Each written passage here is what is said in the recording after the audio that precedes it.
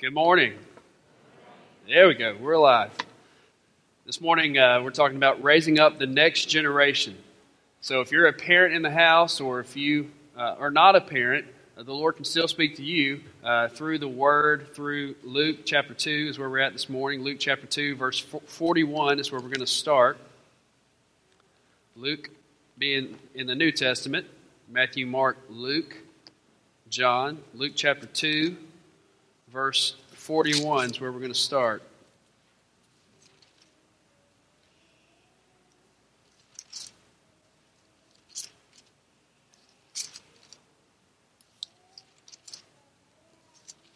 So if you're a parent, child of God, whoever this morning, I hope that as we go through these verses, we're going to go just a few verses at a time, and I hope that the Lord will encourage your socks off.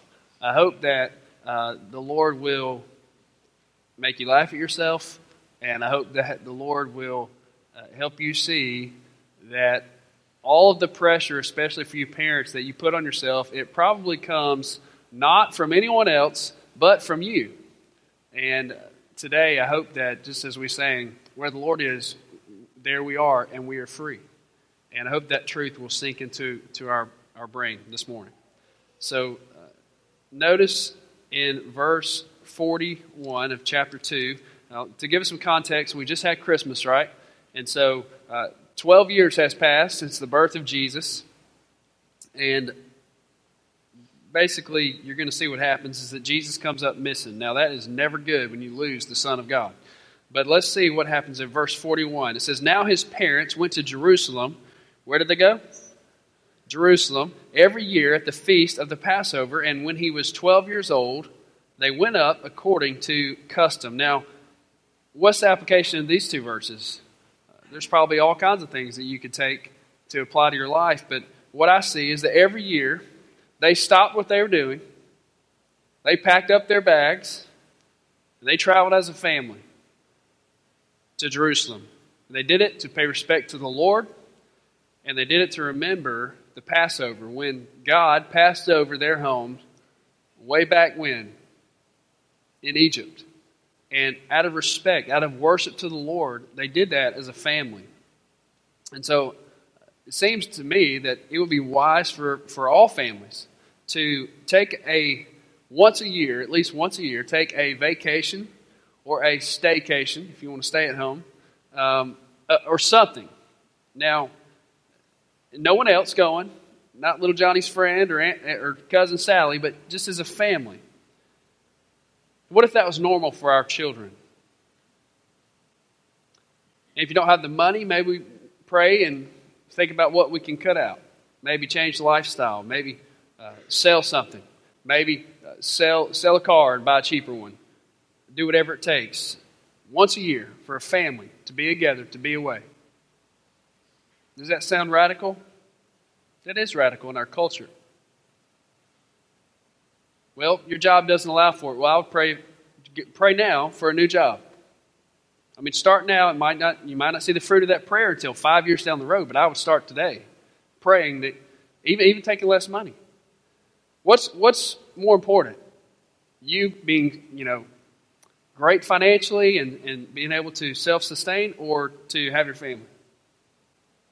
And I don't know about you, but I see families ripped apart all the time, every week. Because they all call the pastors. And when we're here, that's why we're here, to help people. And the enemy, he comes to kill, steal, and destroy your family. And this morning, the enemy is going to get his rear end kicked in the name of Jesus. Because the Lord, he wants to raise up families. He wants to protect family. He wants to send out your children to change the world. So no job is more important than your family.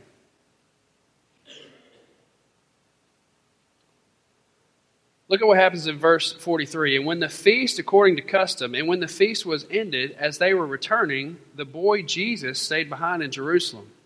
His parents did not know it." Wow. How many dads have lost their children in the grocery store for just like a minute and never told mom about it? I was thinking about this more. I'm thinking, have I ever done that? Maybe once or twice. I mean, do they really have to know everything? Yes, probably so. Probably would help I'll have some confessing to do after the service, Allison. But they lost Jesus. His parents did not know he stayed back in Jerusalem. Now, parents, you feel like you blow it sometimes. Joseph and Mary, they blew it right here. That should encourage you. Verse 44, but supposing him to be in the group, they went a day's journey. They went a day's journey. But when they began to search for him among their relatives and acquaintances, and when they did not find him, they returned to Jerusalem. Okay, now, they traveled. If you look at what the Scripture says, they traveled. First of all, let's see. They were not helicopter parents, okay? Joseph and Mary, they were not helicopter parents. They did not coddle Jesus. They didn't try to protect him from everything in the world. And many researchers today blame the extended adolescence in our culture on parents coming to the rescue too quickly for their children. Sometimes kiddos need to scrape their knee. Sometimes they need to get the feelings hurt. Sometimes they need to understand that life's not fair. And we'd be doing them a great disservice if we try to make them think anything else. A young man named Will, a former student of mine and Allison's at a separate church, different church, former church. He was one of our students, and every single time we had a worship service, the kid never said a word. He just didn't talk. Oh, that's Will. He doesn't talk. And he would listen, but he just never talked. And so recently, this week, he actually flew overseas to go to Central Asia for 6 months on hands program with IMB, International Mission Board. And I watched a commissioning service this week, and the kid standing behind the pulpit, and he is talking about Jesus. He's proclaiming the gospel. I'm thinking, who is this kid? And so, he prayed. It was powerful. He said, I know a lot of you want to pray for me, because he's going to a country in Central Asia with the last name Stan, okay? And so, there's a lot of Stans over there. And he said, I know you want to pray for my safety, but I would prefer all those prayers you're praying for my safety to apply them to praying and asking God to protect me from the schemes of the devil. And I thought, I am so proud of this kid, I could punch him in the face if he was here in front of me. But the question for us to ask this morning is the mission more important than our safety? Is the mission more important than our safety? And so an application for verse 45 that we see, they did not find him, they returned to Jerusalem searching for him, is that parents, here's the truth, you will make mistakes. You will. We will make mistakes. Be encouraged. Mary and Joseph lost Jesus. They were a day's journey from Jerusalem. Now, do you know how far a day's journey is from Bay St. Louis? You can drive to Dallas in a day's journey in a car. You can drive to South Carolina in a car, and you can travel to Mexico from Bay St. Louis in 12 hours. Now, picture if Mary, mother of Jesus, was here hanging out with us in Bay St. Louis, and her little boy, Jesus, is hanging out in Mexico. Now, parents, picture if you're here and your kid's in Mexico and nobody knows where he is. I mean, that is like crisis moment. The Bible says they were a day's journey away from Jerusalem. And guess what that means? How long does it take to get back? Another day's journey. I mean, you can't call up Southwest and just bounce over back to Jerusalem. And so, 2 days, just wondering, what in the world? And by the way, they didn't know for a fact that he was even in Jerusalem. It's not like they could call anybody. They couldn't Skype anyone. They couldn't send a text message. Hey, have you seen Jesus? If he's there, we're going to come. They just, every option, and moms do this a lot, think of every scenario that possibly could, the worst case disaster. All of that went through Mary's mind. And then they have to get to Jerusalem, and they still don't know where he is. So it takes a full day to search for him. So 3 days, Jesus was lost. And so Mary, instead of crying out like in Home Alone, Kevin, she's crying out, Jesus. Like where, and she wasn't using the Lord's name in vain. Like she was looking for Jesus. And so they searched in the caravan at first and thought, well, maybe he's hanging out with John the Baptist. Maybe he's with his cousin. And they probably traveled in caravans, a lot of people, because it was safer to travel that way. Maybe he's in the back of a wagon playing checkers. But no, they couldn't find Jesus. And so they returned. And when they found him, it's incredible what they saw.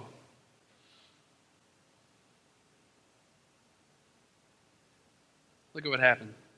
They returned to Jerusalem searching for him. Verse 46, after 3 days, they found him in the temple, sitting among the teachers, listening to them and asking them questions. And all who heard him were amazed at his understanding and his answers. And when his parents saw him, they were astonished. Is this not an incredible passage? Fascinating. Mary and Joseph were not perfect parents, and their son turned out okay. You know what I'm saying? Now, they had a competitive advantage, but nevertheless, we can find encouragement in that. And so Mary, her response, it is so funny. She says, and his mother, verse 48, and his mother said to him, Son, why have you treated us so? I know there's some moms and dads in the house that you want to say that to your child right now. Why? Just why? Why have you treated us so? Behold, your father and I have been searching for you in great distress. Why? Child, why do you make me so distressed? And look at the Lord's response, verse 49. He said to them, why were you looking for me? Did you not know that I must be in my Father's house? Now, it appears at first glance that Jesus is being a smart aleck. But he's not. He's being sincere. You see, 12-year-old Jesus has already come to understand that he's a little different. That he is the Son of God. That he is the Messiah. That he is the chosen one. And so what the Lord is saying, he's saying, why were you looking for me? You already know by now that I'm about one thing. I'm about one thing, and that is my Father. And so, Mom, come on, Mom, you know that I'm about one thing. And I was at my Father's house. That's what I'm supposed to be doing. I'm the Messiah. God, Mom, don't you understand this? And look at Mary's response. Well, verse 50, at first they didn't understand all the things he was saying. They did not understand the saying that he spoke to them.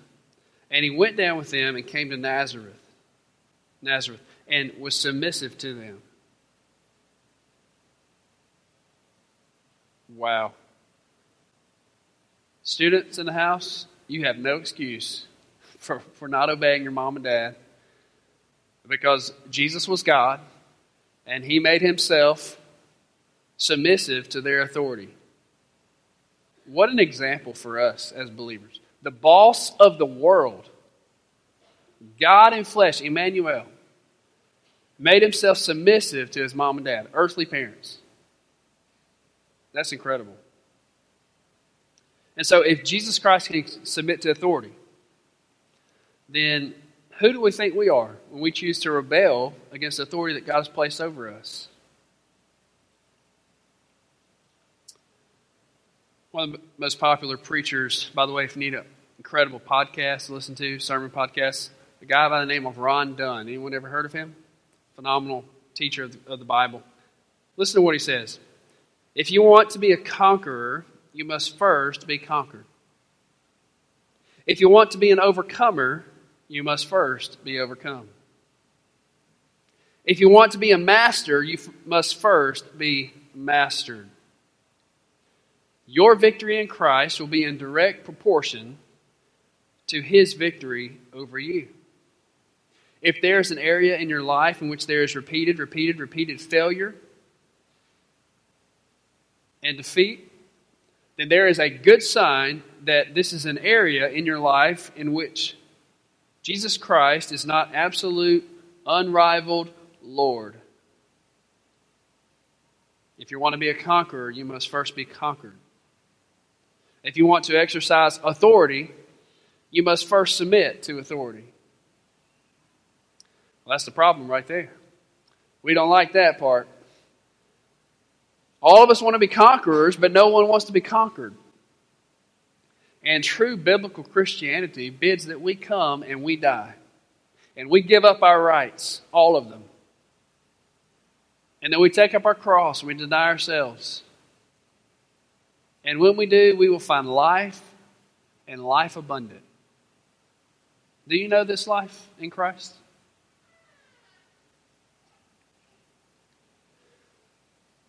I mean, if they came today, I don't think it would happen, but let's say that, the government sent soldiers into this church building and said, hey, if you will denounce Jesus, we'll let you go home.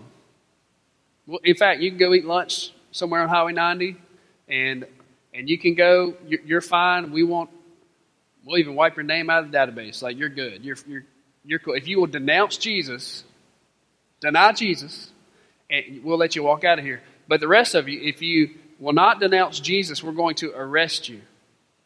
Now, I'm not even talking about getting beat up or any of that stuff. Like, we're just going to arrest you civilly. Like, we're going to put handcuffs on you. We're going to load you up onto a school bus and take you down to the jail. Now, I wonder how many of us, if that were to happen today, are going to cave. How many of us will say, man, Jesus, I don't know what you're talking about. No, I don't know him. Well, I used to, we're done with this.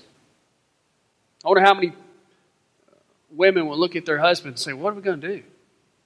And how many of those men, how many of us will say, I think we need to go.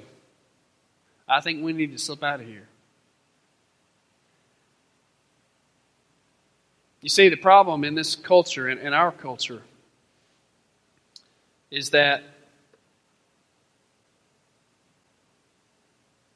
so many of us, we have our own version of Christianity that we've made up or that we've been taught. And it's called moralistic therapeutic deism. And you've heard the term, you've heard me say it before. Listen to this. It's the belief, it's the thinking in our culture. Listen to this. It's blatant heresy, but it's so close. Just listen to this. A God exists who created and orders the world and watches over human life on earth. Okay? God wants people to be good, nice, and fair to each other as taught in the Bible and by most world religions. The central goal of life is to be happy and to feel good about oneself. God does not need to be particularly involved in one's life except when God is needed to resolve a problem, and good people go to heaven when they die. Friend, that is heresy. That's not biblical Christianity. But it's inside of us because it's in our culture and it's been ingrained into us, and many of us have been brainwashed. C.T. Studd, famous missionary, said, if Jesus Christ be God and died for me, then no sacrifice can be too great for me to make for him. Do you know this kind of life in Christ? Raising up the next generation. Barna research says that 59% of our students in the nursery, children's ministry, and student ministry, 59% of them will disengage from the church when they graduate and they go to college. 59%. That's what the research says. Now, I'm no scholar and I'm no scientist and I'm no researcher, but I disagree with that statement. I disagree with that research because my experience coming out of the background of student ministry the past 11, 12 years, most of the time students that are in middle school, by the way, the majority of students, when they're getting to middle school, that's when they're deciding who they're going to be, okay? And by the time they get to high school, a lot of them, they've already decided what path they're going down. Now, praise be to God that God can change and he can intervene. And there are high school students, there are college students, there are people in their 50s, there are people in their 80s that can change and be saved, and the Lord can change anybody, right? He's in the life-changing business. People can and will change. by God's power. But most of the time, if you see a middle schooler who has already decided, God's already done a great work in their life, they've surrendered to the lordship of Jesus Christ, and they are even just trying to once a week, and especially if they're having a quiet time every day, and their faith is real, okay? It's real, and they've already decided that they're willing to be persecuted and made fun of and be different for the sake of the gospel. Those kids, for the most part, they're going to be fine. They're going to do great because I've seen it. I've seen it year after year. In fact, when they go to high school, they're going to flourish. When they go to college, their faith's not going to drop off. Their faith is going to take off because it's real. And that's my experience. But the problem with this research is they interviewed a bunch of church kids. You know what I'm saying? They probably interviewed a lot of people that went to church, right? But their faith wasn't real, just like many adults today. That's why we give an invitation to receive Christ, because we're not so naive that we believe everybody here knows the Lord. We do it because there's always room at the table. There's always the Lord's convicting hearts. He's drawing lost people unto Himself. So students in the house, kiddos, you don't always have to agree with mom or dad, okay? In fact, it's okay if you think they're a little weird sometimes. But God Almighty expects you to honor them.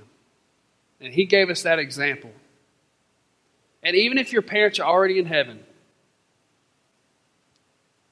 you can still honor them. By the way, if your mom or dad who's in heaven, and knowing all that they now understand about eternity and about the Lord, if they could peek back into your life, would they be proud? Would they see a life that is submitting to the authority God's placed in your life? Would they see a life that's on fire, that's living on purpose for the Lord? Or would they see a self-centered, absorbed life created on having your best life now? Would they be ashamed at your life? Or would they be proud because you're investing your time, money, energy into the kingdom? Because, see, their perspective in heaven is perfect, right? Like, it all makes sense. Like, life on earth is a small vapor. Life on earth is not home. Their perspective is different. And when you go to heaven or hell, your perspective will be different. Our perspective will be different. So, let's look at the last two verses. Well, we already looked at verse 51. Let's look at 52. And Jesus increased in wisdom and in stature and in favor with God and man. That's what we pray for the children of this church. We pray and we do everything within our power to ensure that they have the best opportunities to grow into lifetime disciples of Christ. I mean, we could get hundreds of young people, teenagers, and children and preschool. We can get them here. We could do some gimmicks and pull some strings and have big crowds. But the Lord has not called us to do that. He's called us to make lifetime disciples. Lifetime disciples. Psalm 78, verse 3 through 4. Things that we have heard and known that our fathers have told us, we will not hide them from their children, but tell to the coming generation the glorious deeds of the Lord and His might and the wonders He has done.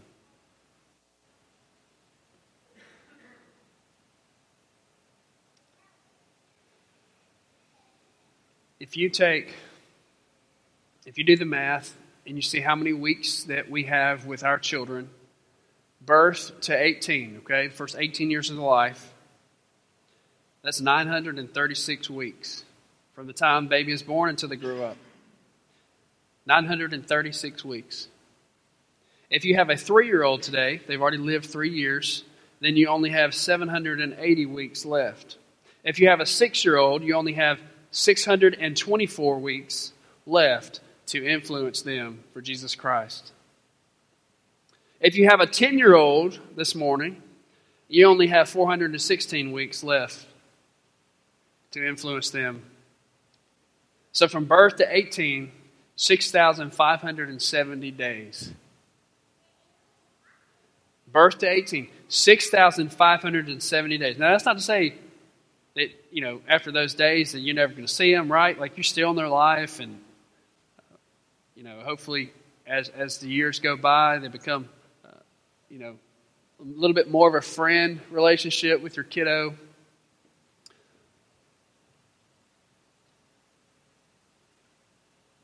Does those numbers, do they terrify you, Mom and Dad?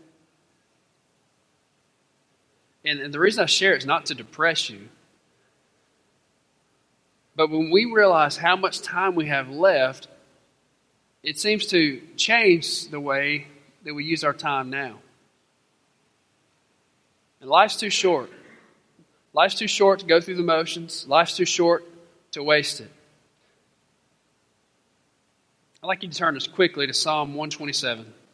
Psalm 127 in the Old Testament. Psalm 127.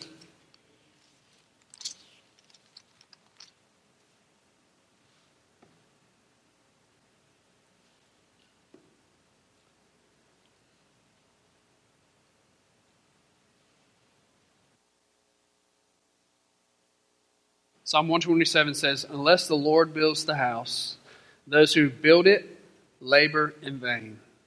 Unless the Lord watches over the city, the watchman stays awake in vain. It is in vain that you rise up early and go late to rest, eating the bread of anxious toil, for he gives to his beloved sleep."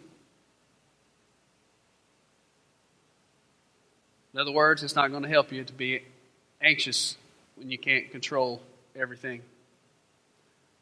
And the Lord gives us sleep when we rest in Him. Behold, hear this, behold, children are a heritage from the Lord, the fruit of the womb a reward. Like arrows in the hand of a warrior are the children of one's youth. Blessed is the man who fills his quiver with them. He shall not be put to shame when he speaks with his enemies in the gate. Blessed is the man, blessed is the woman who fills their quiver with children. Now, do you know what a quiver is? It's what ancient warriors used to put their arrows in, right? And they put that quiver where they could get to it quickly, whether it was, it was preference of the warrior. Before gunpowder came along, they shot a bow and arrow, and then what did they have to be ready to do? Grab another arrow, right? Like Robin Hood, just firing them off. You guys seen Lord of the Rings, and that guy with the long hair and just starts taking people out? Isn't that awesome? You don't know what I'm talking about? Okay. But, Robin Hood. But a quiver, when those warriors, when they were getting ready to put those arrows into that quiver, they made sure that the bow was strong, and then they made sure that the arrowhead was sharp. And they didn't put the arrows, they didn't put them in the quiver for looks. They didn't put them in there for trophies. They didn't put them in the quiver so that people could just come and look at them and see how nice they were. But they put those arrows in the quiver for a purpose. And the purpose was to shoot them out. And parents, grandparents, it's a great temptation. We are tempted to want those arrows just to sit in the quiver, to be beautiful, to have great potential. But it comes a time when they must be shot out into this world. Because the world is desperate and broken and lonely and filled with no hope. And the best thing that you and I can do, the best thing that this church can do, is to send out an army of young people into this world, to be church planners, to be businessmen, to be doctors, to be school bus drivers, to be teachers, to be educators, to be mechanics, to do whatever God gifts them to do for a career, and they leverage that career to make disciples.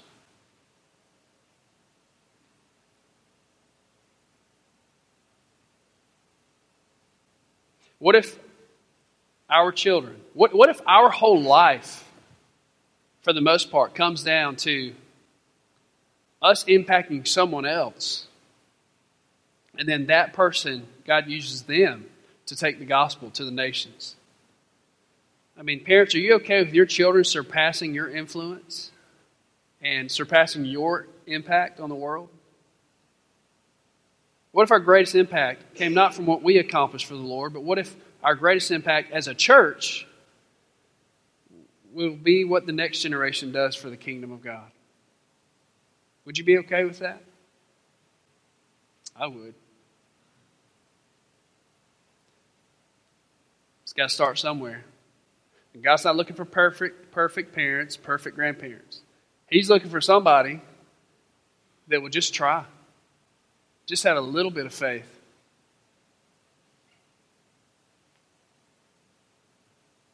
We will not hide them from their children, Psalm 78 says, but tell to the coming generation the glorious deeds of the Lord and His might and the wonders that He has done. May we not hide this morning, but tell the glorious deeds of the Lord, of His might, and the wonders that He has done for us. We're about to have a time where we respond. And we trust that the Lord has said something to you through His Word. And maybe for you this morning, you're thinking, I have no idea how this impacts my life. I don't have kids. In fact, that thought terrifies me. But nevertheless, if you're a believer this morning, God has called you to engage with a lost world. To be a part of loving people and pointing them to Jesus Christ. And the problem most often is that we try to do that on our own. We do. We try to walk out of here and we try to love people. And we try to talk about Jesus and we try to make disciples and we try to not let sin ruin our life. And so often we're trying to do that on our own strength. It's not going to work. And we don't have to. That's why the Lord gave us the Holy Spirit. Jesus told the disciples, I'm sending you the Helper. And so the key for all of this, you know, that psalm said, unless the Lord does it, right? Unless the Lord builds this house. That's the key. And so this morning, it's so crucial for us to throw our white flag up and say, Lord, I surrender. God, I want you to conquer me.